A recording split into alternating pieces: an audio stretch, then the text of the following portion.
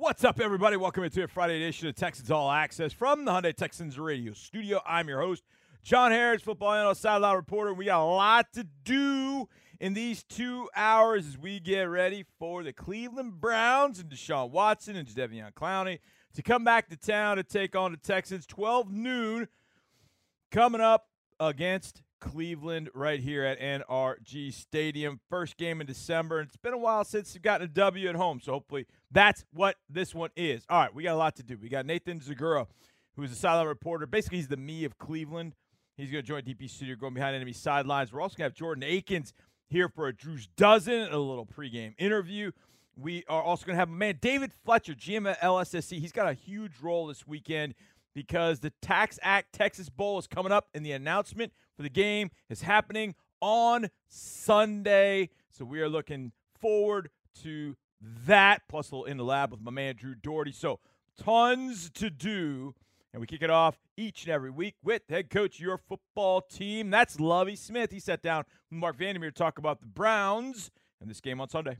Coach, a lot of electricity in the air for Sunday's game, extra buzz in the building. Does that affect the players, you think, as they take the field?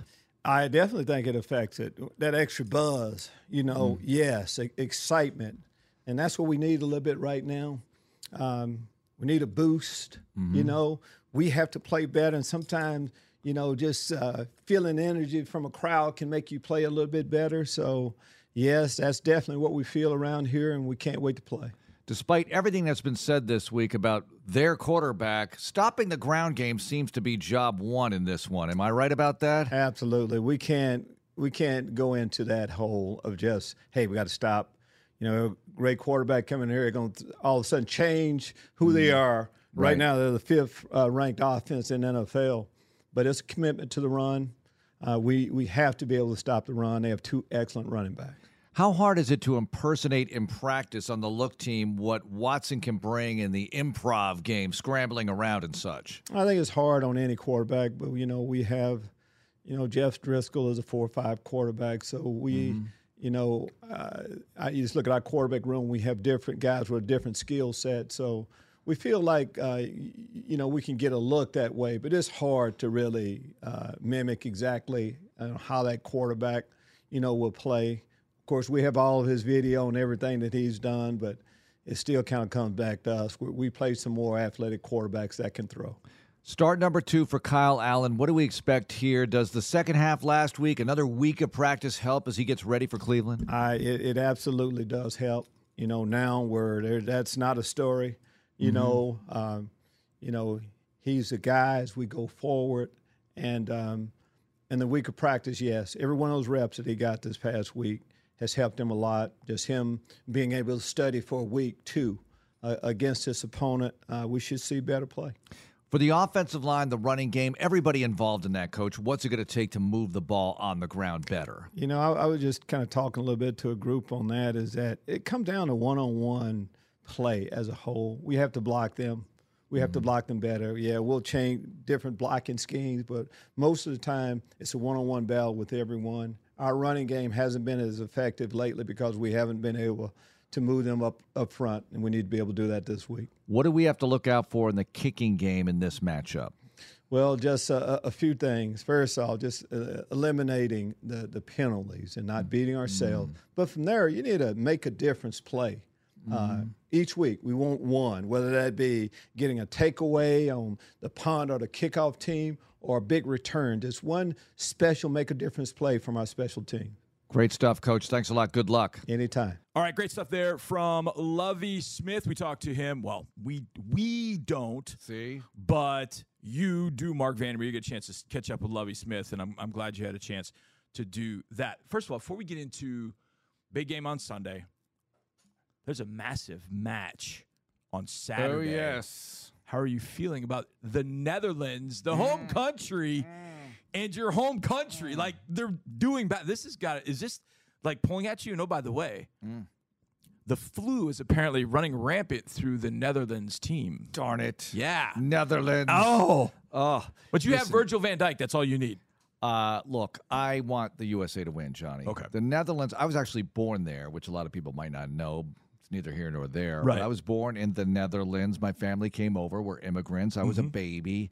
The Vandermeer clan, my dad had 6 siblings. They're all still there, so I have cousins galore. But I'm rooting for USA, you know? And if the Netherlands win, I'll jump back on that bandwagon afterwards, because why not? Now, interesting story. I think it was a 72 World Cup. Does that make sense? My mother took me, I was a little tiny kid, took me to Madison Square Garden to watch the Netherlands versus Brazil in the semifinals on a closed circuit, huge screen. That's how you did it back then. There was no cable. There was no internet. Right. You had to go to a big building to watch it on a big screen. The place was packed. The Brazilians were so upset because the Netherlands won that one. Wow. And then we're in the final against West Germany at the time. Germany. And Germany beat the Netherlands in the final, and that was a really famous World Cup. And I remember seeing both those matches at the Garden on a huge screen.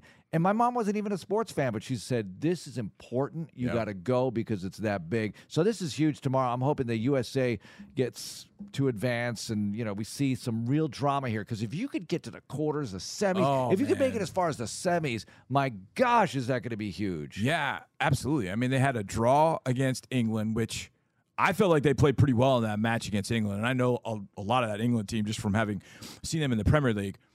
You talk about the young, scrappy Texans. That United States men's national team is the young, scrappy United States men's national team. They're young, and they get after it. I mean, Pulisic is 24. Tyler Adams, the captain, is 23. I mean, that's a young team that could be together in the next 4 years, and who knows where they'll be at that point. But looking forward to seeing what they do against the Netherlands. I mentioned Virgil van Dijk. He is with Liverpool, so I don't like him anytime, even though he's a great guy. I don't like him anytime, but he's going to be tough to score on. But hopefully Pulisic is back. He apparently did not get hit in that area, but he got hit in another area. Another area. Yeah, in another area. So hopefully he's going to be okay and can play. So that makes for one heck of a Saturday. How about that? Tonight, we got USC Utah going on in the Pac-12. You got a Saturday full of conference championship games. Yes. You got United States taking on Netherlands at, I think, 8 o'clock. I think it's 9 Eastern, 8 o'clock. So you got a full Saturday. And, of course, kickoff at noon here. And that's where we're going with this. Kickoff at noon against Deshaun Watson and the Cleveland Browns. Mark, keys to the game. I usually do it in other segments, but I'm jam-packed. I got Fletch tonight. Okay. I got into Lab tonight, which I normally have on Wednesday. Keys to the game, in your mind, keys to the game for the Texans' defense facing Deshaun in the offense. What's the key? Well, look, it's Nick Chubb, right? Yeah. Because you could win this game with Jacoby Brissett, who is 4-1 all time against the Texans with 3 different teams. So Jacoby Brissett would be no walk in the park for this Houston Texans team, the 2022 version.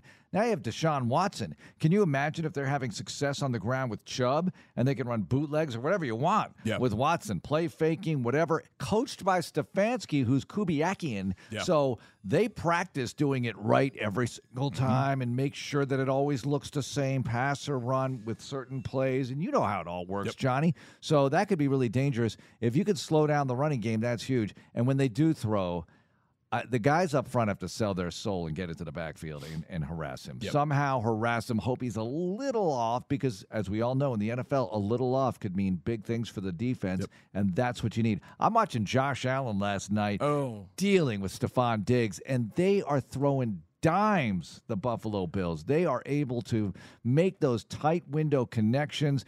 I doubt Cleveland's going to be up to that kind of standard with Watson for now. Maybe they get there eventually. Right. So you got to be able to capitalize on that. The throw that Josh Allen made where he was going all the way to the right sideline, which would have been our sideline. Yeah. Almost steps out of bounds and then fires it back to the back end zone. Perfect. And Gabe Davis just moves into the picture and catches it for a touchdown. And it just looked so easy and simple. Man, Josh Allen's come a long way. I thought Ryan Fitzpatrick had a funny story he told in the postgame last night. Lee Smith was a tight end who had played with Fitzy in Buffalo. Right. But had played with Josh Allen. And Lee Smith, when he saw Fitzy, he's like, Ryan, Josh has got a lot of the same qualities that you do, that you had, except he's talented. Fitzy told that story on the postgame, and I thought it was great because Josh Allen walked over wearing a number 14 Bills Fitzy jersey. So, that's cool. Knowing the Bills, that was a big win to get one in Gillette last night against the New England Patriots, and it was thorough. I mean, it was a thorough beatdown. Defense jumped all over Mac Jones, and of What course, Mac about- was disappointed about the passing game or lack thereof because the running game wasn't doing well. Yeah, he had some things to say, and if you could read lips, which a lot of people can, you could figure it out exactly what he was saying. He was not happy with the Patriots' offensive brass. Where is this going? I know. Down the stretch. I have a feeling I know where it might end up. Oh, no. That Alabama could lose an offensive coordinator They and could. the Patriots could gain one? They could. It could work out that way. What about the rumor of Brady going back to New England? But that's already been squashed. Okay, we've got to play New England next year, correct? Do we? Are we in the 2023? East? Maybe, because AFC East, we were talking about this in the car going to dinner the other night. Maybe. It's the we placement. finished in the same Because spot. guess who's in last place in both divisions? Oh, gosh. The Patriots. And we would have to go up there. Oh, no. But you know what? There's an opportunity. No, I'm not going to say, oh, no, Johnny. This is a challenge and an opportunity, and maybe you can beat the Patriots in Foxborough for the first time ever. I'd love to see it. Okay, I got $100 going to Vegas. Put it down right now. Who is the Texans quarterback in that game against the Patriots? I'm just kidding. I'm kidding. I'm kidding. Where is he going? I'm kidding. We don't even know if we're playing the Patriots next year. Yeah. That Who's the Patriots quarterback next year? Is it Max? I don't for a second buy Tom Brady. I No, don't for a I don't second buy either. Tom Brady. And look, that does nothing for that organization. Nothing. was- I'm sorry. You know, we all watched Mac Jones last night. I saw some really good I did throws, too. short Yeah. range, 10, 15-yard, bullet, pinpoint passing. The long stuff, you know, he wants to throw the ball deep. Some of the deep stuff is way off. Yeah. And I don't know if it's receiver, quarterback communication, wrong play, wrong page of the playbook, however you want to define it. Some of that long stuff just does not look good. The short range, he's got the accuracy there. I still think there's plenty to work with Mac Jones, and we'll see where they take it. Okay, let me read you something. Okay. Ramondre Stevenson, Mm-hmm. Jacoby Myers, Mm-hmm. Tyquan Thornton, Nelson Aguilar, Devontae Parker, Kendrick Bourne. Where am I going with my thought? Who's he throwing to? Yeah, I mean, these guys. you look across the field and you're like, well, there's Stephon Diggs. He's throwing to Stephon Diggs. Yeah. You watch the Vikings. They played in the week before.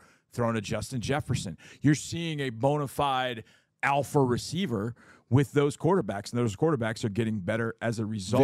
Very often in the Brady era, you had Edelman, you had Welker for a long time. We know Right. that. But you had guys along the way who would flash. Brandon Cooks, Right. They would flash for them. Absolutely.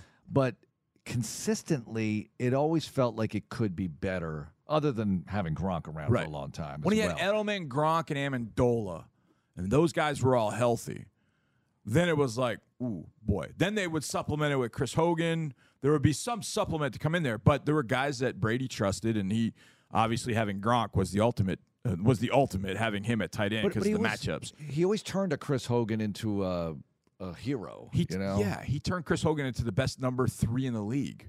Yeah, he was able to do that. And they had a graphic up last night which was telling. Since Brady's left, he's 3rd in the league in touchdown passes. Oh yeah, I saw. The Patriots are 30th in the league in touchdown passes. It's like half.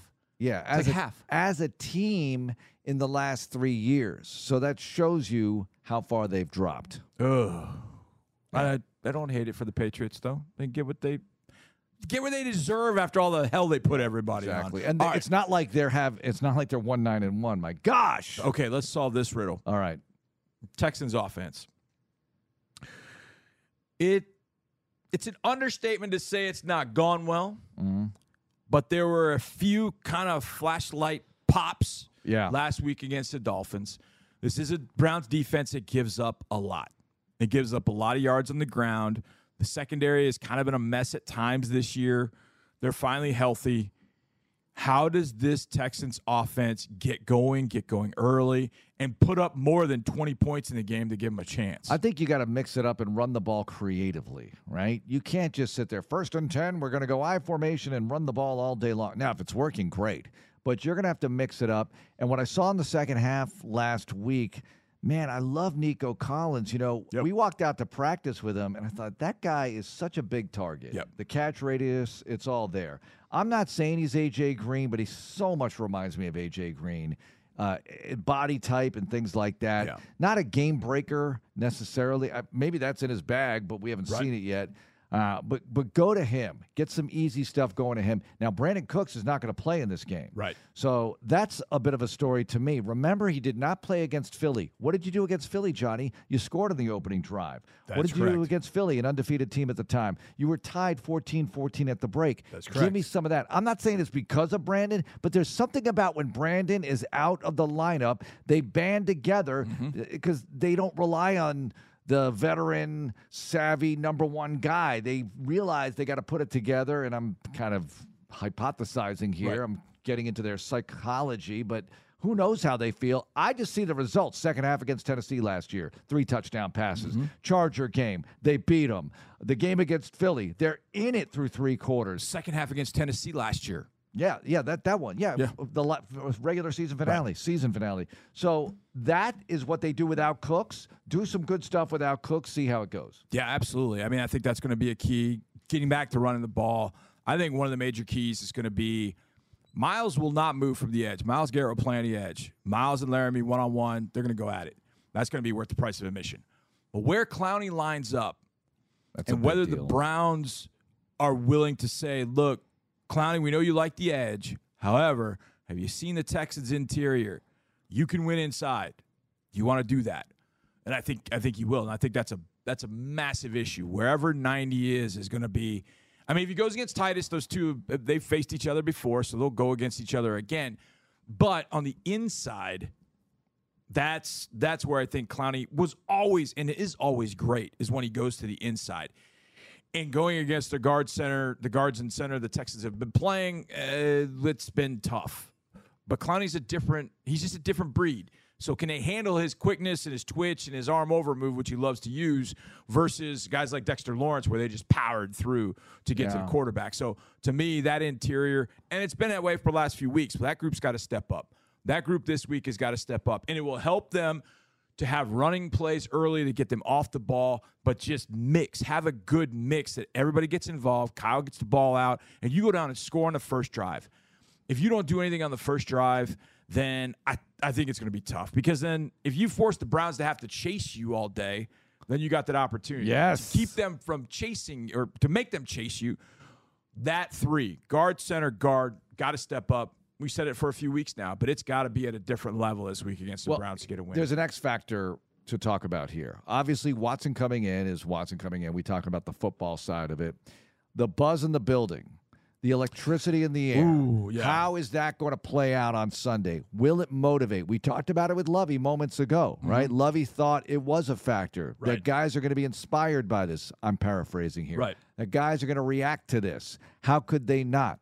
You're having a bad season record-wise, but week to week, it always feels like you renew yourself, right? And no matter, you have to in this game. And they're going out there. It's NFL football, baby. You sacrifice the body. You want a big moment. This is a big moment. Go ahead and stand up and make it happen for yourselves. And despite the fact that a lot of these guys are saying all the right things about Watson, why not go ahead and capitalize on this, on this energy from the fans in the stands? Go ahead and get after it, make some plays. Maybe he makes some mistakes. I think he's going to give one up or two. Yeah. He's going to. He always did. In every great game that he played, he always gave one up. 2017 in New England, he threw that one to Stephon Gilmore that turned into a touchdown. Right. You just hope he doesn't throw 3 touchdowns to compensate for it. You got to find a way. You know, I was watching his rookie highlight reel. Don't ask me why. Why? I think it popped up because I've been searching stuff about him, and it popped up in a. You know how your phone always. They know your phone knows what you've been looking at. The and phone it's like, knows you want to look at some of this? Some of Watson's rookie highlight reel? Can I reel you in? Can I reel you in? I've been asked this, and I'm sure you get to ask this. Cheers or booze? What's the majority, do you think? For Watson? Yeah. Booze. Majority. Booze or neutral? Okay. Booze. Lots of it. Okay. Are you kidding? Yeah. It is going to be cacophony of booze and bulls. Yeah, and bulls. Hopefully they're going to be bulls on parade circa 2011. Back to the phone thing for a moment. I was listening to a Spotify rewatchable on the Ringer podcast on Goodfellas. And then a Goodfellas YouTube video pops up on my phone. Your phone knows you. My phone said, "Oh, you've been listening to this Goodfellas podcast on a completely different platform." Right. Well, maybe Google owns Spotify. I have no idea. But it's the Ringer. And then this YouTube video Your push phone knows notification. you. George Orwell is sitting somewhere up there going, see, I told you. I told you. Did If you you ever don't know who see- George Orwell is, then look up They 1984. know because they all read about it They during should. the pandemic. You had to read it. Did you see the Tom Cruise movie Minority Report? It's a futuristic movie. I didn't see it. He plays a cop, I believe. But when he walks on the subway, you see like these hologram images. And, like Yeah. they know what ads he likes or what products he likes, and they're flashing ads. And I thought at the time, oh yeah, maybe someday we'll get to that kind of technology. No, we're here. Here it is. We're and It's here. been here for a while, actually. We are here, and we're not going anywhere. Mark is, because we got to get to Nathan Zagura behind enemy sidelines. Andrew Doherty does a little Jenga with Jordan Akins. That's next on Texas All Access. Yes, sir. Welcome back to this Friday edition of Texas All Access. I'm your host, John Harris, football analyst, sideline reporter. We're less than 48 hours away from kicking it off against the Cleveland Browns. So let's learn a little bit more about the Browns as DP Studio goes behind enemy sidelines with sideline reporter, analyst, basically the me of Cleveland, Nathan Zagura. We're going behind enemy sidelines with Nathan Zagura, Cleveland Browns color analyst, my good friend. We chat over the years. Nathan, welcome in. I mean, the last time these two teams played, it was Tyrod Taylor and Baker Mayfield at quarterback. It seems like that was 100 years ago, and now here we are. Yeah, and you think about that game, and Baker gets injured in that game, and how that changed last year, and maybe Tyrod got injured. Yes. and maybe we wouldn't be sitting here today about to talk about Deshaun Watson returning to Houston as the starting quarterback of the Cleveland Browns. So, yeah, and the Browns and the Texans have played many, many times since we've been doing this, and neither team I think is where they want to be right now. Maybe the Texans are happy because they're going to have a lot of good draft picks and a good opportunity to turn the franchise around. But for the Browns standpoint, not as good sitting here at 4-7, although coming off of a nice win over Tom Brady and the Tampa Bay Buccaneers. Yeah, big overtime win. And I was going to start with that at 4-7 with Deshaun Watson coming back. What are the expectations for the Browns? I see some reports that there's still some slim playoff chances, but are the expectations that high here heading into this month of December? I think that we're still on the road of hope, right? I think had we lost to the Tampa Bay Buccaneers, the road is closed. Sorry, we'll see you next year. And then it would have been about how does Deshaun look in these final 6 games? And I think that really is still really what we're looking at. How does Deshaun look? But if they can keep stacking, 1-0 each week and add that up, and at the end of the year, you have a chance. But the margin for error is gone. And part of that is because the Browns lost some games early in the season that, frankly, they shouldn't have lost. They lose to the Jets up 13 inside of 2 minutes with no timeouts left to the Jets.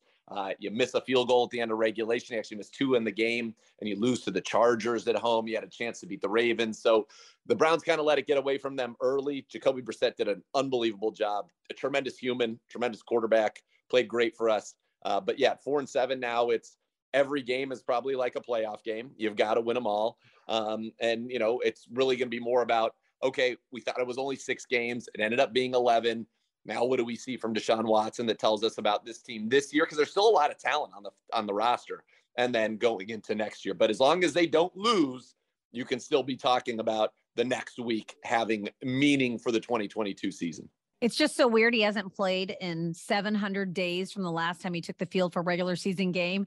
And yet here we are in Houston, going to see both bookends of those games. We're going to see the last game he played and the first game back. So I know you've been around the team. Obviously, you've seen him practicing and him being with the team in the meetings. What can you tell us about what these last few weeks have been like, just his transition into that starting role? Yeah, so he came back.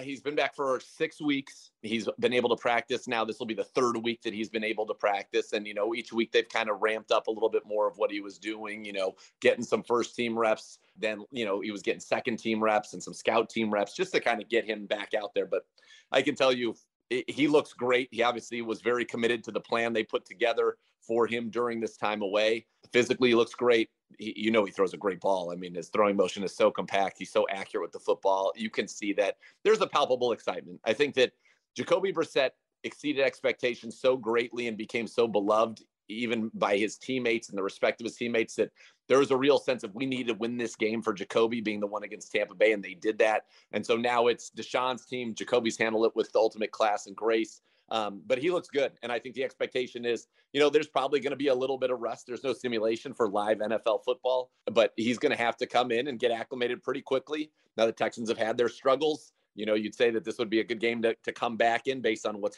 transpired, but it's the NFL. You can't take anybody lightly. And I expect, though, that he will be good. This is a very good scheme. Kevin Stefanski runs a very, very good offense. We're a top 5 offense in the league for a reason. And, you got Nick Chubb, you got Kareem Hunt, Amari Cooper's playing very well, Donovan Peoples-Jones, David Njoku, and a great offensive line. So it's a talented supporting cast, but I think he's going to come in and I think he's going to play well. Does the offense change at all when Deshaun Watson's under center? Do they pare down the playbook for him and then open it up later? I mean, what changes do you foresee here from last week to this week with the offense? I think it's going to open the playbook, and significantly so. What we do at our core, and it's not just an outside zone team anymore. We run a lot of pin pull. We run some power. We run a lot of different concepts in the running game. Deshaun, in Houston was predominantly, not exclusively, predominantly a shotgun quarterback. So you're going to get to see him under center. He actually likes that in some of the play action, the boot game. But the biggest change that's going to be added to our offense now are the read option and then the RPO game. And that was just something that wasn't there. And you could even go watch last week.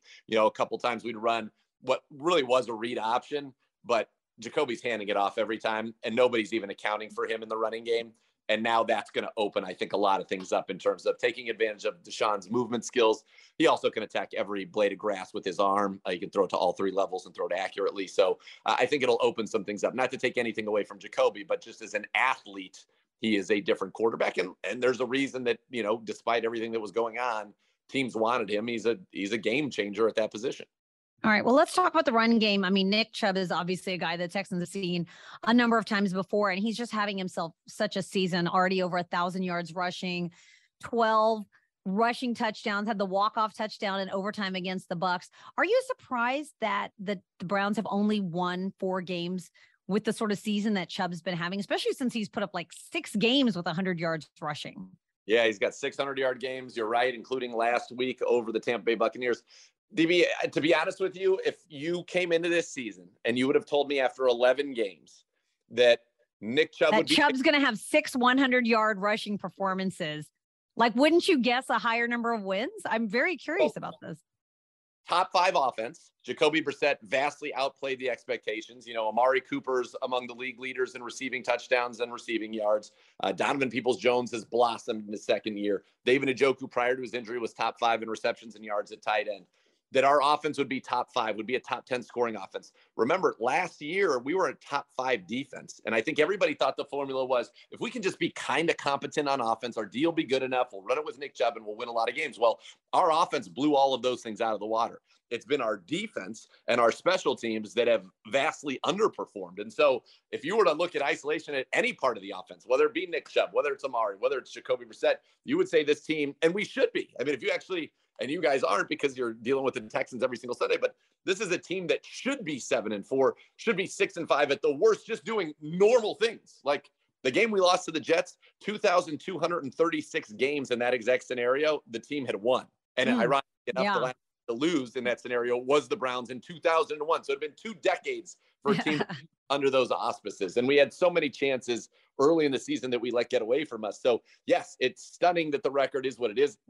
The Browns are probably the most talented 4-7 team in the league, and maybe in a long, long time. You talk about Myles Garrett and Denzel Ward, and we've got a young rookie corner, MJ Emerson, who's playing great. Jeremiah Owusu-Koramoah, Clowney, Houston Texans would know him obviously quite well. And then offensively, all the guys we go through, not to mention, multiple-time Pro Bowlers and all pros at 3 of your 5 spots on your offensive line. This is a team that should be in a different position. It's not. And so now the onus is on them to play flawless. Like they've eliminated the margin for error. And that's what they're going to have to do is take care of business week in, week out. On paper, they just look tremendous. And let's talk about the defense a little bit. Myles Garrett and Jadeveon Clowney, who we've seen Clowney up close and personal for several years here.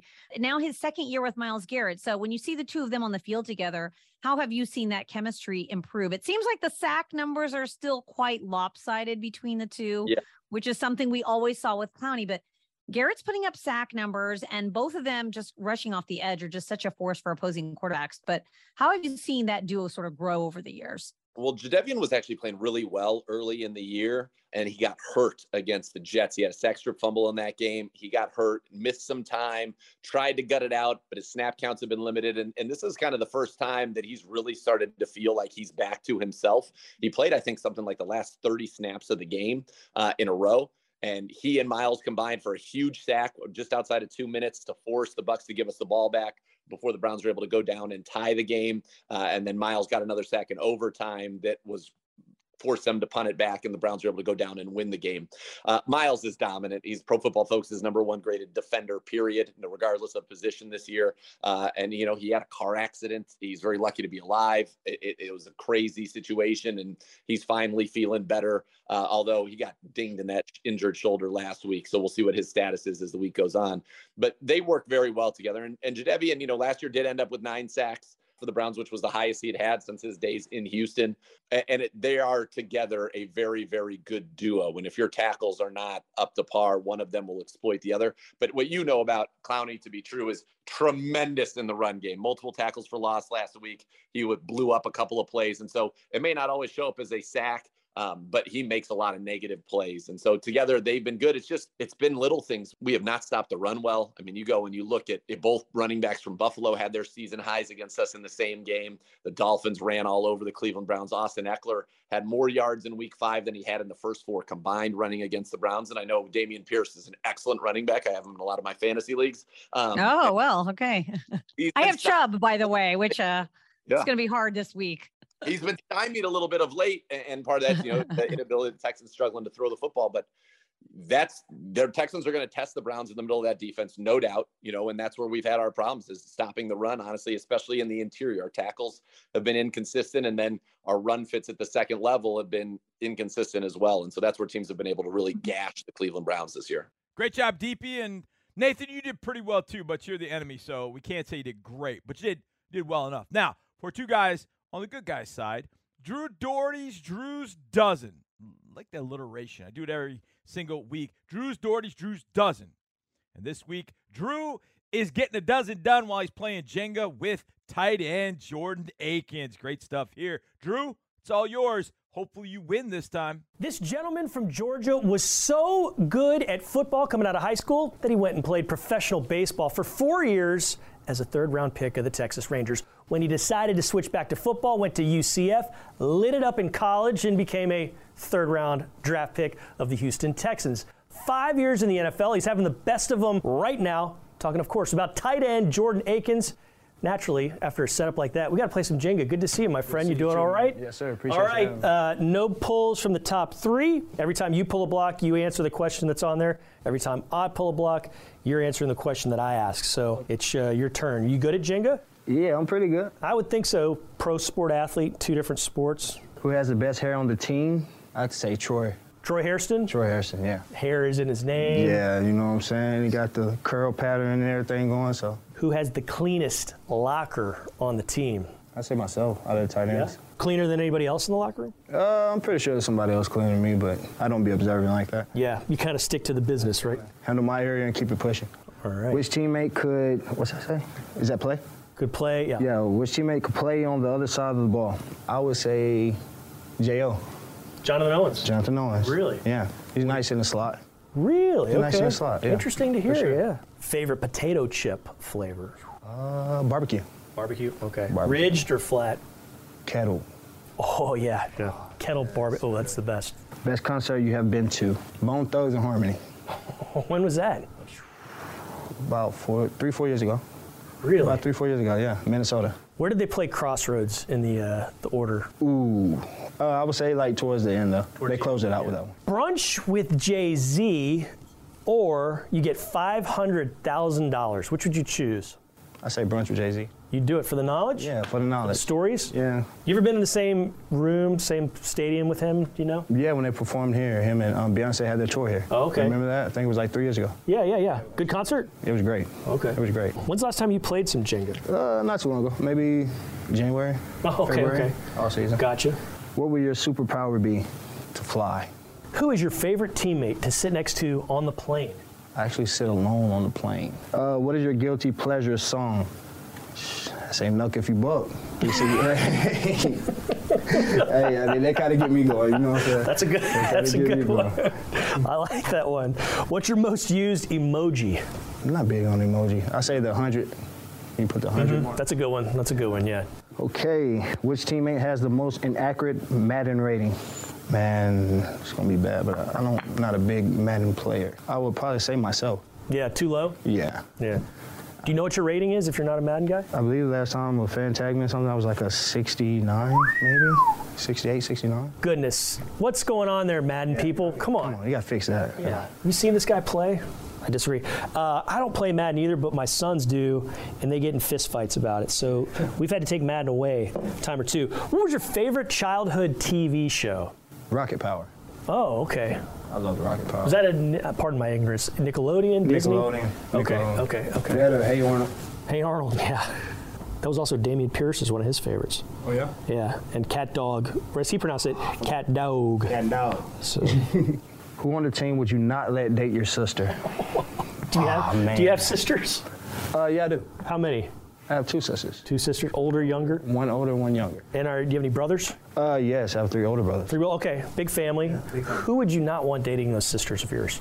My boy Brev. Who? Brevin. Brevin Jordan. Oh, That's my dog. You've been Brev, called out, my Brevin boy, Jordan. You know what I'm saying? He loves you, but not enough to be a future brother-in-law. So that's fine. There's nothing wrong with that. But Another way. that's funny stuff right there. Okay. Who is the most underrated artist? All time, I would say Jamie Foxx. Jamie Foxx? Jamie Foxx, as a like the music side. Anything. Think about how talented the guy is. What is your spirit animal? Either a tiger or a lion? Marvel or DC? Marvel. Okay, who's your favorite? I had to say Black Panther. Black Panther? I had to go with Black Panther. Cool. Who is your favorite NFL player growing up? Oh, man.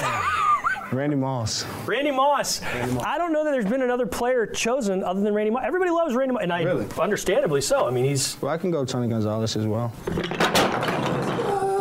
Jordan, it's been a pleasure. Thank you so much. Good game, my friend. The streak lives on. Yes, it does. Nice job, gentlemen. Really appreciate that. And, of course, hearing the Jenga pegs fall, I don't know, there's something romantic about that. I really love that. And congratulations to Drew as the streak moves on. All right, we get back.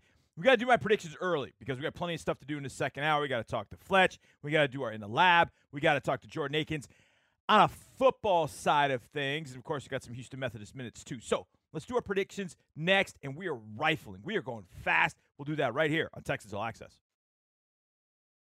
Hey, welcome back to a Friday edition of Texans All Access. Can you name that sitcom? Hey, let's see if you're good. It's 70s. It took place out in Los Angeles. Let's see if you figure it out. By the end of this segment, I will tell you what sitcom Hey was from. See if you can't come up with it a little bit earlier. All right, we got to make predictions, and I, John Harris, football analyst, sideline reporter, will make all game predictions straight up and against the spread right now. Well, I need my music first, and now we'll do it because there's my music. All right, we've got to rock. Steelers going to take on the Falcons. The Falcons have played well at home. Pittsburgh on a short week's got to go back on the road. This one's even. I think that's wrong. I think the Falcons should be favored in this. I'm going with the Falcons to win, and obviously being even, they will cover. The Packers are taking on the Bears. The Bears, get Justin Fields back, but the Packers might have Aaron Rodgers back. So let's go Packers. I think the Packers just overall right now are better. With no Roquan, no Robert Quinn, I think that's prime for the Packers, even if it's Jordan Love. I'd go with Jordan Love for the rest of the season, just see what I had. Packers will win, and they'll cover the 3-point spread. Jags are taking on the Lions. Detroit's favored by 1. So in reality, this is essentially a pick 'em. In Detroit, I will go with the Lions. Lions won 3 in a row. They had the Bills 25-25 with 25 seconds left. They just happened to get Josh Allen down the stretch. I'm going Lions to win and send the Jaguars back one spot to 4-8. Lions would move to 5-7 with the win. So let's go Detroit to win and to cover that 1 point. The Jets are going to Minnesota. Minnesota's getting no love from Vegas. None. They're only a 3-point favorite against Mike White and the Jets, and I think that plays into Minnesota's hands. They have been off since Thanksgiving night, so they've had a little extra rest, had the mini bye, and I think they will make the Jets pay for it. Vikings win this by 10. Let's go 34-24. Vikings win and cover the 3 points. This one I kind of went back and forth on a little bit, but not too much. The Commanders are 7-5. The Giants are 7-4. Giants have lost 2 in a row. Washington's favored by 2 in New York, and that feels right. The more I thought about this, the Commanders physically beat teams up. They beat up the Texans. I think they'll beat up the Giants. And I think the Washington Commanders will win this thing by more than 2. And the Giants slide moves to 3 games in a row for the Giants as Washington will win and cover this game on the road. Titans taking on the Eagles. It's going to be a heck of a football game. Taking place at noon, same time, so we'll keep our eyes on this as we got eyes on Browns-Texans. Eagles at home, only a 4.5-point favorite. Titans, a little banged up. They've been banged up. But the Eagles are staying on that roll. Now, I don't know if the Eagles are the best team in the league. They have the best record at 10-1. But they play really well in Philly. And I think, other than one game, but I think they play really well in Philly. I think they're going to play exceptionally well against the Titans. And I think the Eagles, and A.J. Brown getting revenge on his old team, I think the Eagles win that thing, covering the 4.5, and the Titans fall to 7-5. I just don't think anybody can catch the Titans. In AFC South, the Broncos. Oh, God. The Broncos are a mess. They're not going to Russell Wilson's party. They're fighting with him on the sidelines. It's wild. So, Broncos 3-8. Ravens 7-4. Baltimore's favored by almost 10, 9.5. But the 10 is the mark I was thinking about. That's more than 9.5. So I'm going with Ravens to win that and cover over the Broncos. Broncos won't score more than 17. The Ravens will score more than that. I don't even think the Broncos get to 14. How about that? So Ravens to win and to cover. Seahawks taking on the Rams in our first afternoon game. The Rams have been god-awful. It's really bad. I mean, the Rams are 3-8. Seahawks are favored by 7 in SoFi. I don't love it. In fact, I think that's right at the number.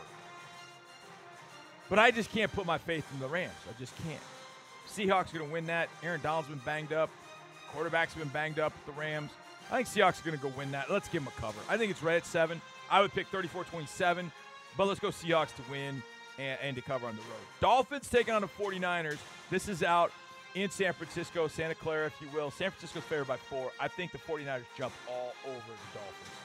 All over them. I think they win this by 14 or more. Dolphins win 42-28. I think this 49ers team is on the verge of just completely breaking out. They're going to hammer the Dolphins. Chiefs and Bengals. Chiefs are 9-2. They have struggled with the Bengals, though. They lost the last 2 last year. KC's favored by 2 in Cincinnati, but I think this is the time the Chiefs get them. The Chiefs are playing some better football, finding a way to win games at the end, and with a spread of 2, that's not quite a pick 'em, but it's pretty darn close. I'm going to give the Chiefs a win. Even by 3, that's enough. So let's go Chiefs to win and to cover that 2. Chargers, Raiders. The Las Vegas Raiders are favored by 1. I'm going to pick them in well, it's not really an upset. I think the Raiders are going to win that thing and cover that number. Colts, Cowboys, Sunday night. Yikes. Dallas is favored by 10.5. Let's go Cowboys. And then Monday night, this is an ugly game. Buccaneers are favored by 3.5. Let's take the Buccaneers to cover that at home. All right, we got 1 hour down, 1 hour left to go, and we will kick off in the lab next right here on Texas All Access. We got 1 hour down, 1 hour left to go right here on a Friday edition of Texas All Access. The Browns are coming to town, and Deshaun Watson is coming with them. No surprise, we've been talking about this for a while. 700 days. It's been 700 days since the last time Deshaun Watson, on Sunday that will be, 700 days since Deshaun Watson took the field in a regular season capacity, and he was wearing the Texans' Deep Steel Blue on that day in a loss 38-35 to the Tennessee Titans. A gut punch loss if there ever was one. And now he'll be on the other side, and hopefully he goes home with another gut punch loss. Well, Drew Doherty and I talked about that. We talked about the Browns, and we talked about one of our favorite new things to do, and it involves one of his sons, which makes it even better. That's right now. This is In the Lab time. I'm Drew, and it's here, John. We've been thinking about this day before the day even was scheduled. So after the Deshaun Watson trade went down last spring, a month or so later, the schedule came out. This was circled. You knew no matter what the records were for either team, this was going to be a big, big week, a big, big day. And we're just a few days away now, John. Yeah, I don't know how to feel about it. I've talked to Mark about this a few times. I don't quite know how to feel. I think Sunday once the game gets going. This is unprecedented. Yeah, it's weird. It's unprecedented. It's weird. After everything that had gone down and seeing how Deshaun and his camp had handled things, I was I was ready for the divorce, I think, like a lot of people were in Houston. Like, all right, if he wants to go, just go. Go ahead, move on. What I was hoping was that my pal Blake Jones and the scheduling team would just have us play the Browns without. It becomes a big circus, and now it becomes an even bigger circus. And I love big circuses when it's a divisional playoff round or it's a playoff game or it's a Monday night game or something like that. I don't want a circus that's caused by a guy that made waves to leave here for whatever reasons. And now he's on the other side, and now you got to face him. But I feel like Lovie Smith was onto something the other day. He said, once we get past Sunday, then the book is closed. It's done. It's, he's a Brown, and away you go. We'll have to see him again in 2023 back here at NRG Stadium, so there's that as well. So you're going to see him within, a year or whatever. Then there's a part of me that's like, look, it's the football side is he hasn't played in 700 days. He hasn't played a regular season football game in 700 days. So how does he hold up?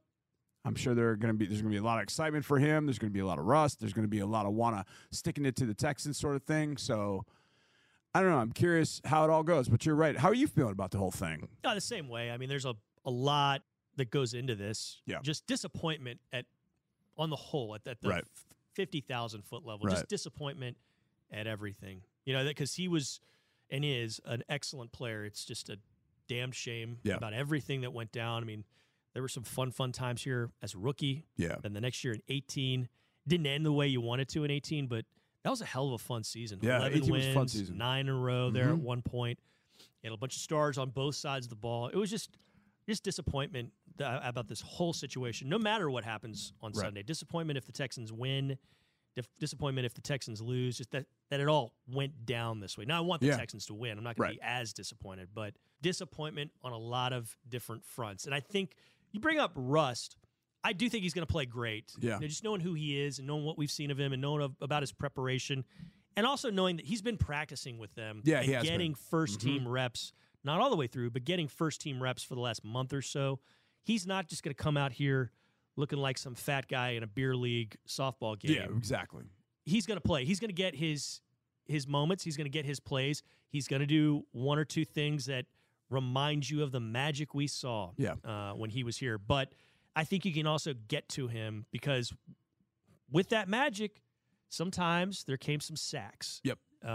He didn't have the best protection, but he brought some of those sacks on himself. So hopefully the Texans can take advantage of that. And like Mario Addison was saying in the open locker room period yesterday, he's like, I sacked Deshaun Watson once, and I don't know how he held on to the ball. Right. I hit him as hard as I could, and the ball didn't come loose. Well, I think maybe it comes loose. That's a great point, and that is if you get back there to sack him, you've got to bring everything you got because obviously the last playoff game he played here in 2019, he proved it. He took a car crash and spun out of it and found a receiver and got the ball down into field goal range. So he's got that in him. He's a big, strong guy. So once you get back there, it's not just, okay, I'm back here. Let me try and swipe at the ball. If you want a sack, you're going to have to earn it against that guy.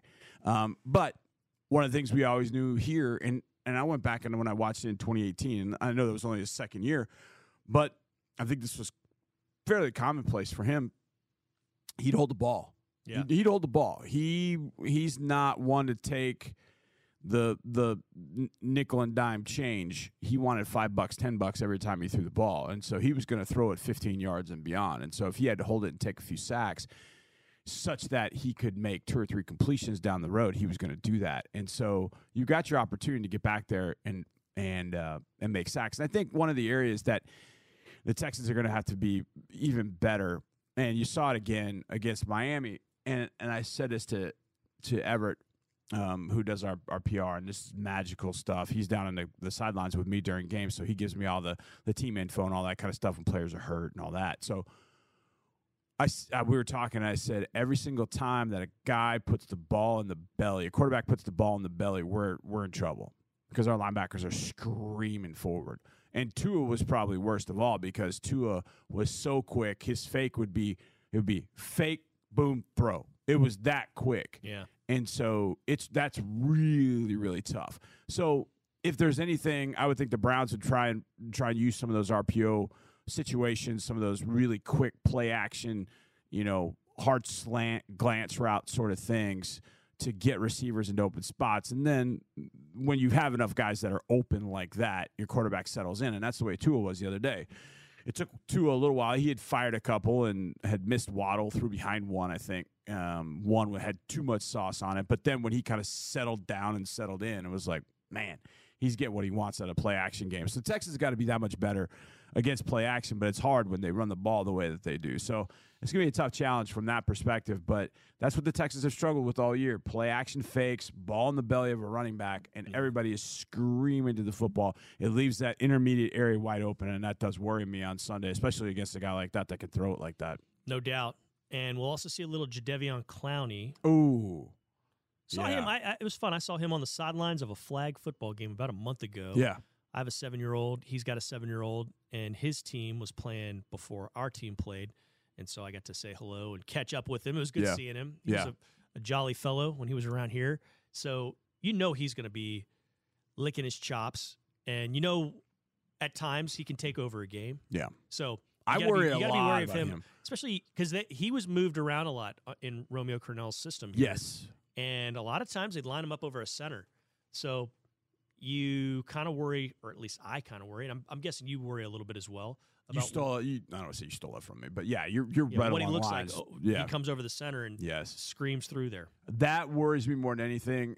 The more you play games, the more you figure out about other teams. Likewise, teams figure those things out about you. And I think teams have realized, hey, look, we can exploit the Texans' offensive interior, and we can exploit it to our benefit in a big, big way.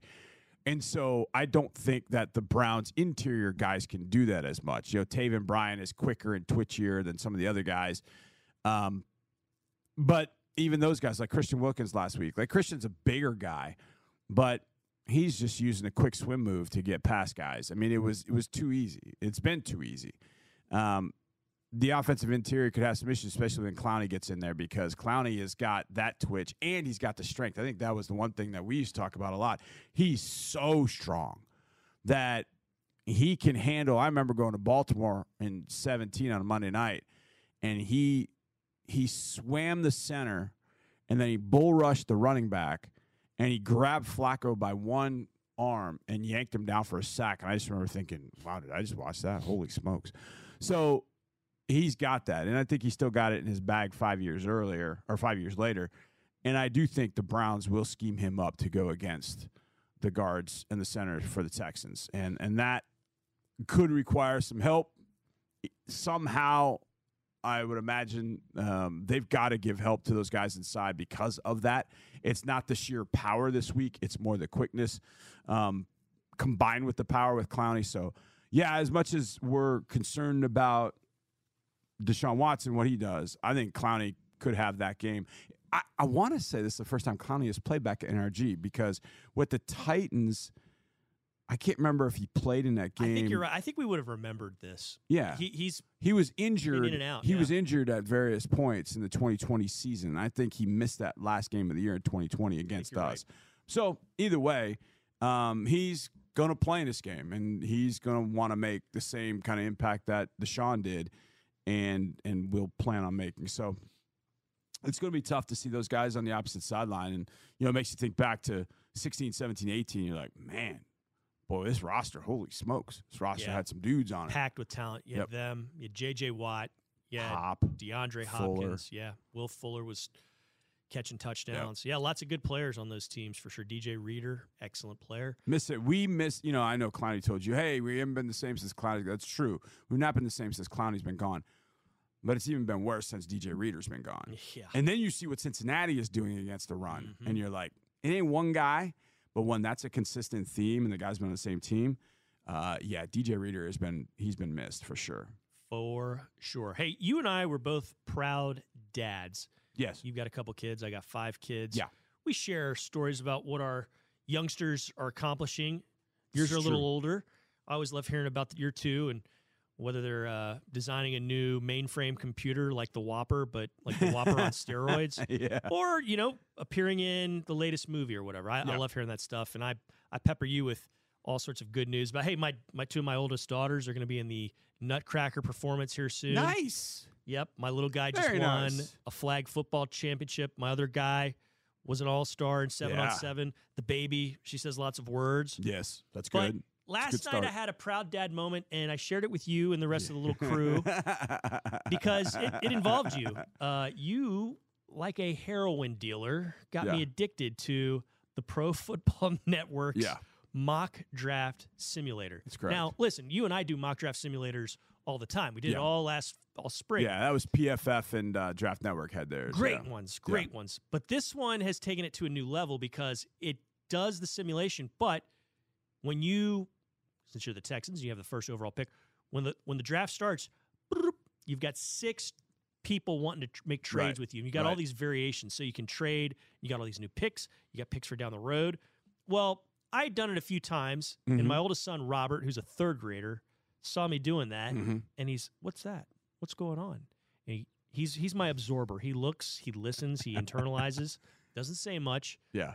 And so last night I put the baby to sleep, and that's it's like a 25-minute process with bath and putting the bottle in and getting her down. Yeah. And I come back out, and sitting at the island on my computer is Robert and Oliver looking over his shoulder, and he's saying, he comes out, he's like, "Dad, who should I take between Keyshawn Boutte and Bijan Robinson?" They know Bijan Robinson because their mom's a Longhorn. Yeah. But they've discovered the simulator. Yeah, and they're yeah, making yeah. trades. And I sent you one of his little drafts he did last It was night. pretty darn good. I'm telling you right now, the Texans fans would love that draft. Love it. Because it's got a quarterback and it's got some offensive skill players that people know. And the defensive player that he took was Brian Bresee from out of Clemson. Yeah. Which I would be very, very happy. Beef in the middle. Yeah, some beef and some quickness in the middle with Bresee. That would have been you would have walked out there going, "Nice job, Nick Caserio," if you come out of that. I think fans would have been very, very excited about that. So it was like I was a proud heroin dealer, knowing that I had dealt my product. And listen, supply. you just showed it to me. You didn't push it. Yeah. And I didn't push the simulator on these guys. Yeah. He just saw it, and he's like, "What's he doing?" And so when I came out, I was like, "Yeah, man, they really are like you." It's a proud dad moment. And Oliver was chirping and saying, "You should do this," and you should, like he always does. So it was kind of fun, and I knew. Was Ollie adding to it? Was Ollie like, "Don't draft Bijan"? No, no. Bijan is almost like a non-negotiable. They want him on the Texans. It's like they figure out any way possible to make him. sure that they get him. Yeah. We'll draft in the 6th round, but we're going to make sure Bijan's there. It's hilarious. It's really fun to see. So, yeah, they're going to be after my laptop when I get home at night, every night, wanting to do that. And I'm not mad about it. I'm really not mad about it. They could be into much worse things. All right, I got to admit, the music's addictive. I just got to admit that up front. I mean, the little, bubbling in the back. It's addictive. I hear that all the time. Of course, we hear it as we do the podcast, so I love hearing it. So appreciate Drew for stopping by. And the mock draft simulators are fun. All the different trades you can make. I mean, it's a blast. I mean, none of it makes sense at all, but you love it nonetheless. Speaking of love it, I love the TaxAct Texas poll. My man David Fletcher from LSSC stopped by. We talked about that next. Texans All Access.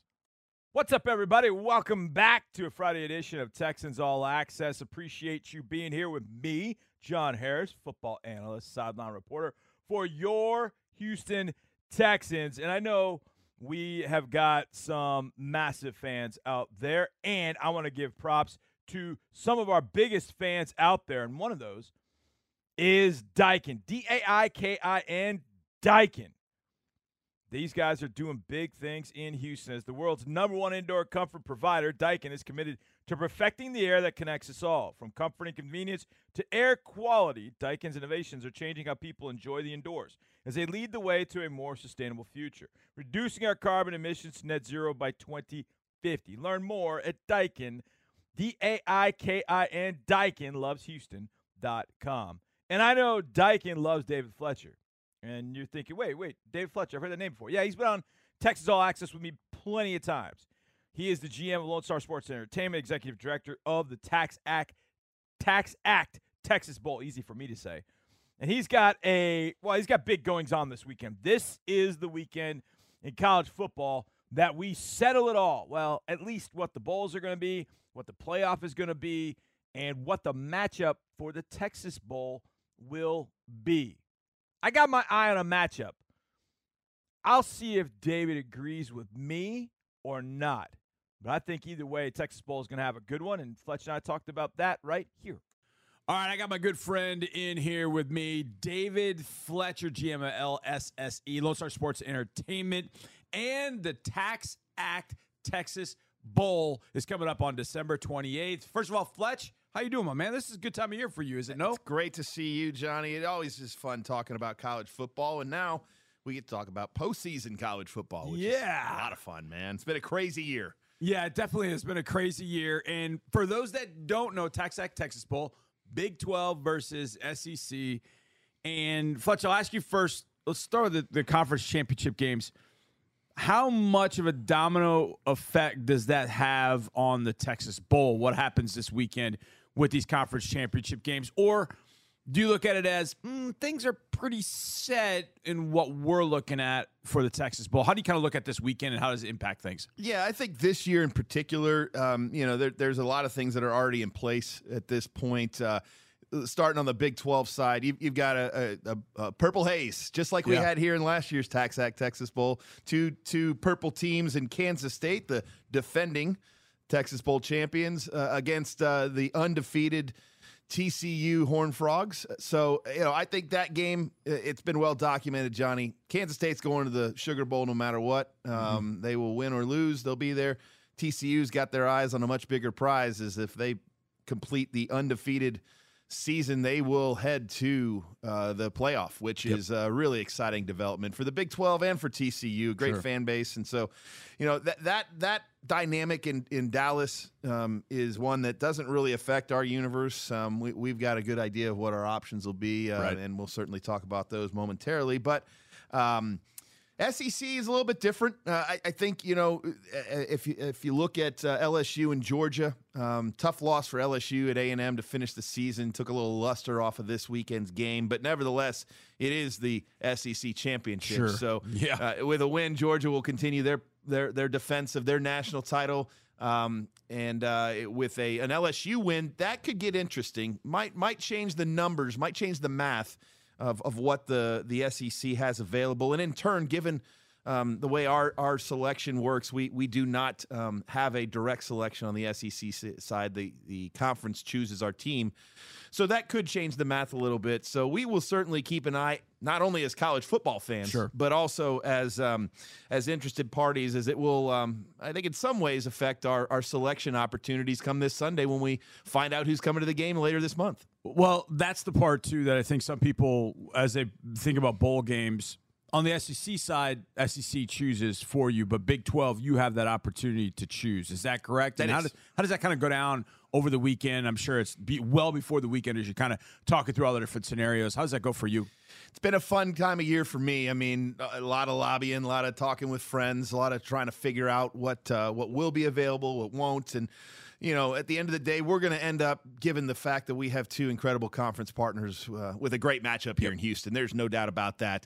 But it is one that creates a number of different scenarios, and you try and find the best way to navigate what's best for our market, for the fans here, for the teams. The things we know we will be incredible at. We know that the experience here is second to none. We know we have a venue unlike any other in the country, one of the premier destinations in NRG Stadium. We know that this market has supported college football and football as a whole very, very well. And we know we're going to put on a great show. So we put a lot of work into all those elements. The teams themselves, they certainly matter. At the end of the day, though, we're going to put on as good an experience as we possibly can for the fans, for the teams while they're here, and for our conference partners, no matter who's in the game. No doubt. I know you definitely will do that. All right, let's get to some possibles. CBS Sports put this one up the other day, and I thought, could be interesting.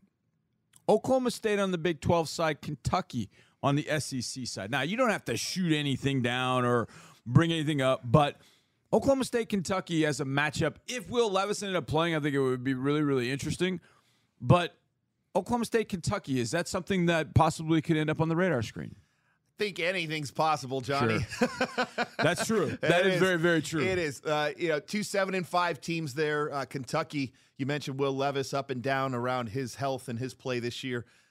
they've had a great program they've built around Coach Stoops there. And, on the Oklahoma State side, Spencer Sanders, again, very, very similar story there. Based on his health, that's how the teams played this year, up and down 7-5. Hated seeing them lose, their rivalry game. Their fan base certainly did in Bedlam. But at the end of the day, two teams that have had a really good track record of success over the years, two very well-known coaches. Would be a fun matchup. A lot of offense in that one.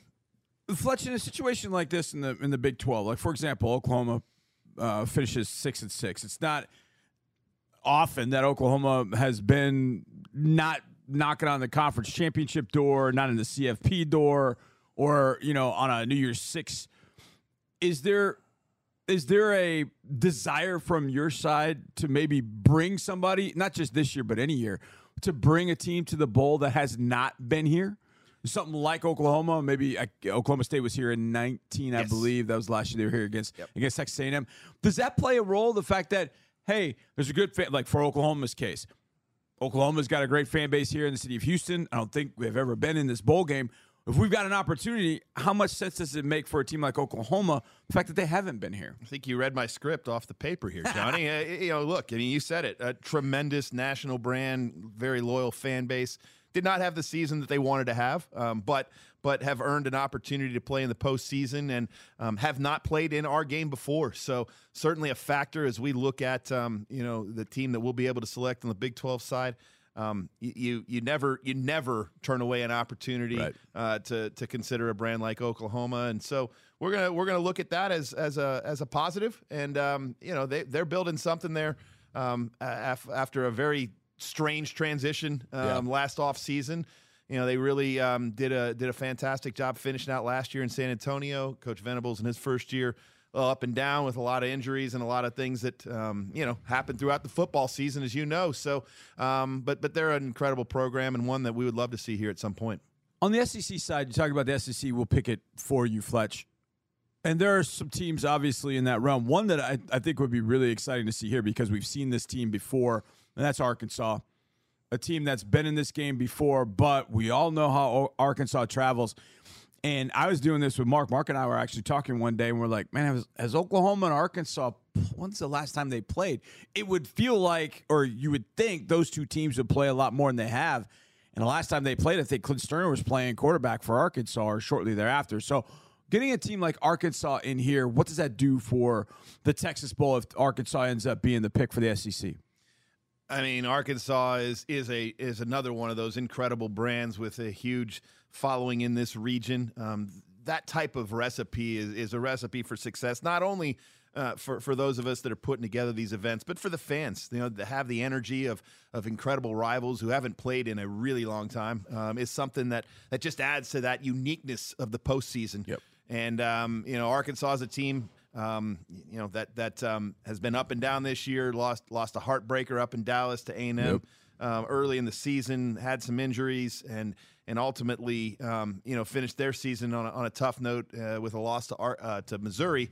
But you put those type of teams, especially old South in this region, old Southwest Conference, old Big 8, teams that have regional rivalries together, and you throw the records out, you just put them out in the field and you see what happens. And for fans, that's a great experience, and that's something that's really cool about the bowl season as a whole is the opportunity to see those matchups, either the ones that you don't get to see very often or the ones you wish you could see a lot more. And that's something, if you put together Arkansas with any of the teams that are potentially available to us with Oklahoma, Baylor, Oak State, even Kansas. You look at that universe. That there's some magic in those, and of course Texas Tech and them had a lot of fun together.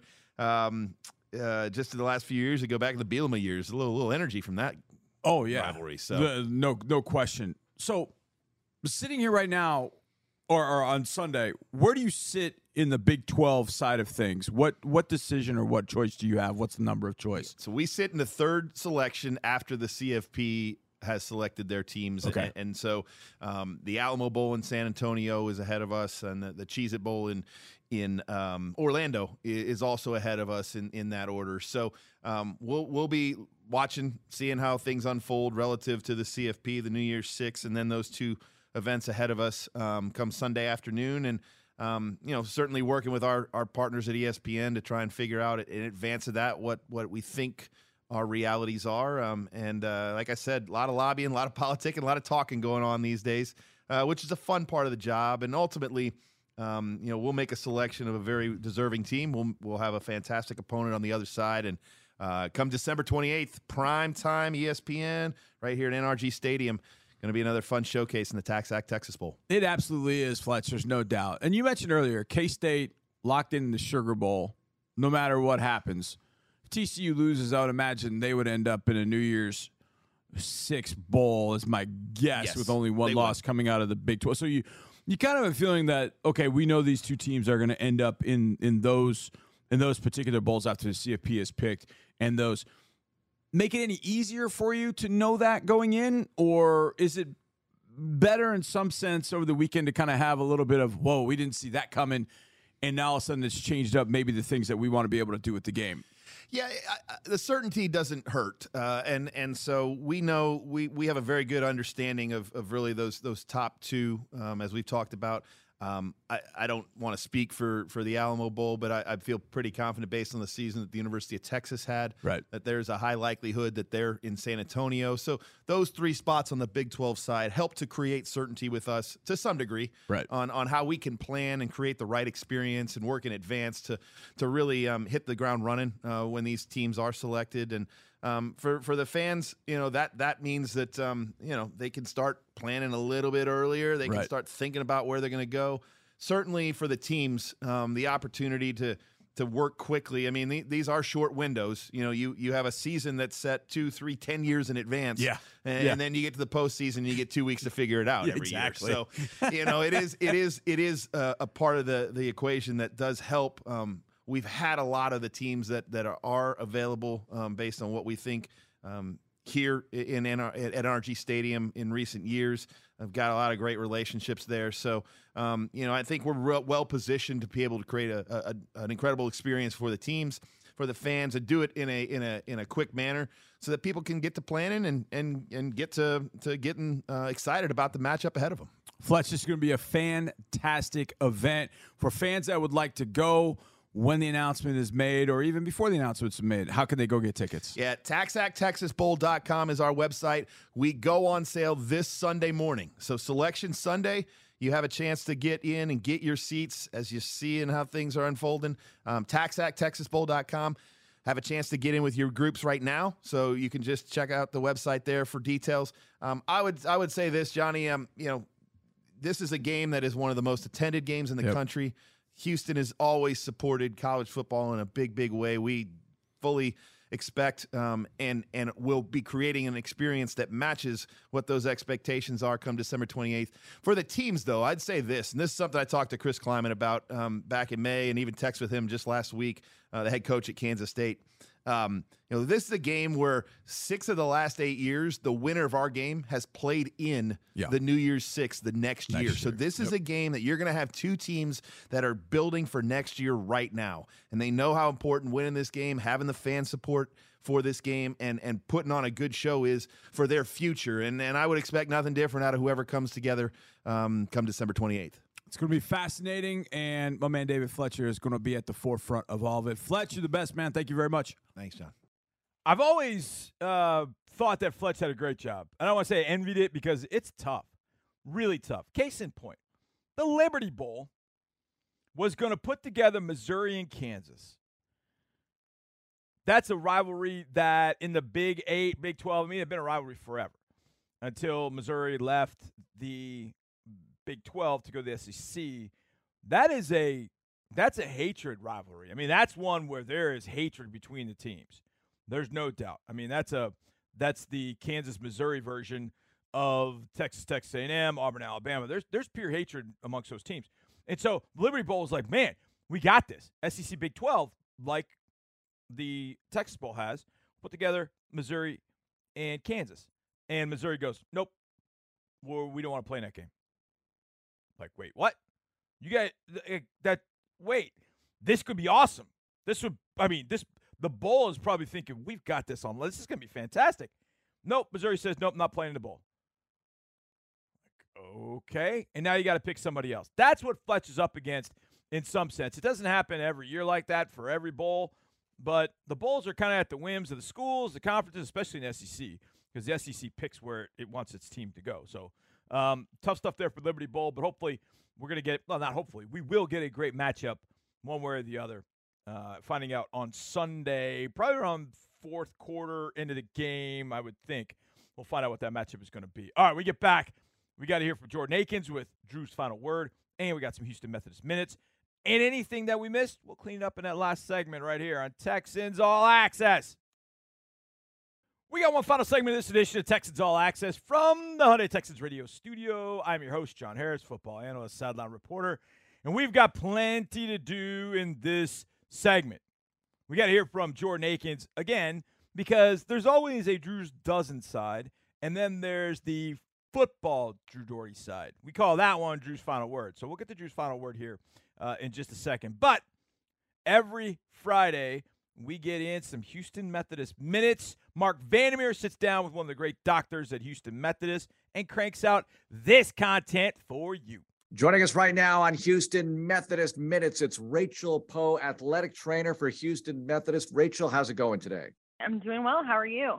Doing great. You and I are going to help people right now. New Year's workouts. People start them after the holidays. Oh my gosh, I ate too much over the holidays. I need to start my New Year's workout. How do they do it early? Let's do a preemptive strike on the holiday eating, the holiday 5 or 10 pounds, whatever it is, Rachel. What are your initial thoughts on this besides maybe try to eat a little bit less going into the holidays? Well, I'm a big holiday person. I think, indulge as much as you'd like, but be mindful, of how you're going to feel maybe the next day or the next few weeks. I think the big thing is, when you're trying to get a jump on it, though, to really consider what your goals are going to be and what your personal preferences are going to be when it comes to maybe starting a new workout routine. Your goals, most of us always say, right, oh, I just want to lose weight. I think it's important too to think about the things that you want to gain, right? So maybe I want to gain cardiovascular fitness. What does that look like? Well, I'm going to start swimming, or I'm going to start going for walks, riding a bike, right? Or maybe my goals are to gain muscle. Okay, I'm going to get in the gym. I'm going to learn, some things about lifting. Or, maybe it's just more abstract. I want to gain confidence. I want to gain, just overall wellness. I think it's important to kind of frame it that way, in a positive way, rather than thinking about losing something and loss. I like that psychologically. Thank Tell you. me something, yes, though. Yeah. I read sometimes about if you want to lose weight, maybe gaining muscle is not the only way to go, but a good way to go in addition to some cardio. And how do you balance that out? Also, are we talking about becoming young Arnold Schwarzenegger here, or does a little go a long way? How do you feel about that? Right. I think a little definitely goes a long way. I think even just making those small, healthy choices throughout your day, taking the stairs, parking a little further away, maybe choosing the grilled over the fried version of something. But also I think too, if you're working out, you're going to gain muscle. And I think sometimes that frustrates people when they step on the scale and they say, I don't understand. I've been working out. Why am I not losing weight? Well, the number on the scale may not change much for you because you're losing fat, but gaining muscle. So that the pounds may be different, but the way you feel, the way maybe your clothes fit, that's going to change over time. How much can you do at home without going to an actual gym? What do you recommend just to get started? Exercises people can maybe even do in their living room. Yeah, I think working out at home is great. I think we learned that in the pandemic that a lot of us can do more than we think at home. At home yoga is great for just overall, balance, your core strength. It makes you feel good in the morning to get your day started. You can go for a walk in your neighborhood, go for a jog in your neighborhood if you're feeling a little more adventurous. I don't have a gym membership at all, but I go for runs regularly because it's something that I know I can maintain and I can do from home anytime. Rachel, great information. We really appreciate the visit. Thanks a lot. Yes, sir. Thank you. Rachel Poe, athletic trainer with Houston Methodist, the official healthcare provider of the Houston Texans, HoustonMethodist.org. Houston Methodist, leading medicine. Man, holiday season is so important to get your walks in. not just at malls or man. Does anybody go to the mall now for Christmas shopping? I'm sure you do. I would imagine. Maybe not. Man, that actually, as crazy as it would get, it actually is kind of fun. I used to love going to malls for Christmas shopping, and now, I don't know if I do that as much, but still fun nonetheless. So if you're doing it, great. I don't know what Jordan Akins does for his Christmas shopping, but I do know he plays football and plays it very well for the Texans, and he sat down with Drew Doherty for Drew's final word. Drew, take it away. Jordan, always good to be with you. Likewise. What do the Texans need to do, on the whole, to turn things around, get a W on Sunday? I just say come out with a hair on fire, come out with the energy and, the heart to win and just give it everything we have and start early. Now, it's been a tough season on the whole. You've had a really good season. Since week 3, since you got back in the lineup, there's only one guy in the NFL that plays tight end that has more yards per catch than your 14.3 per. What's going on, man? I'm just hungry, man. I want to play the game. I have a lot to prove and, playing with a chip on my shoulder and playing with vengeance. So, anytime I get the ball, I'm trying to cross that power line. And we saw that on Sunday. It was a tough day on the whole, but that was one of the plays of the game. I'll say it's the play of the game because you got the ball, you attacked the goal line with anger in your eyes and your heart. Yes, what was it like once you get there and you realize it's me and it's this guy? Mano y mano, I'm definitely not looking to lose. So, you're going to get my best shot. And, he definitely got me good early in the game, so when I seen him, it was a rematch, and I wasn't going down twice. So. All right, let's talk about the weekend or week ahead. This is a very odd matchup. Listen, you've been in the league long enough. You're going to play against guys that used to be here a lot, and that happens. But this is a little different. Deshaun Watson is the quarterback. How odd does that make that? No bad blood, no love lost. We'll see how it goes. Hopefully we come out with the win. Yeah, another guy that you played with that's going to be on the other side of the ball is Jadeveon Clowney. Yeah. We know what Clowney can do. That's a good front seven as a whole. How does that factor into what you have to do as a tight end? It just made me focus more, and, I just want to be out there more. And definitely it's good to play against those guys. I have chemistry with those guys, and I kind of know their game a little bit. So, it's going to be fun. See who wins. Yeah, you guys have played them quite a bit over the last few seasons. Right. What's the most challenging part of that defense, especially up front? Man, they're just athletes, man. They're very strong. They just can turn it on whenever they want to, So every play, you can't take a play off. You got to come ready and come prepared. So, may the best man win. All season long, Texans have run the ball really well with Dameon Pierce, except for the last few weeks. What's got to change, and what can you guys do to help kickstart that change, perhaps? Just the urgency and, to move the defensive line, just come out with the want to. I think blocking is a want to, and just give it your best and move the front line and Dameon let him do what he do. All right. One last thing. What do you eat game day for a nooner here at NRG? Before the game or after? Before the game, I may have like a scoop of eggs and 2 pieces of bacon. I'm not a big time eater before the game. So since you brought it up, what do you eat after? After the games, my lady, she throws down. Mostly like Puerto Rican food. Puerto Rican food? Yeah, she's full-blood Puerto Rican, so, I get the best, There you go. Yes, sir. All right, well, I hope it's a bountiful Puerto Rican feast after a W for you, Jordan Akins. Thanks so much for the time. Thank you. Best of luck to you this game and the rest of the way. Appreciate you. All right. All right. Man, we appreciate Jordan Akins for being a part of this show. He is just, since he got here as a rookie in 2018, never felt like a rookie, which, he spent his quote-unquote rookie years in the minor leagues. He learned how to be a professional, but we always appreciate him jumping on the show, whether it's with Drew or DP or me and Mark.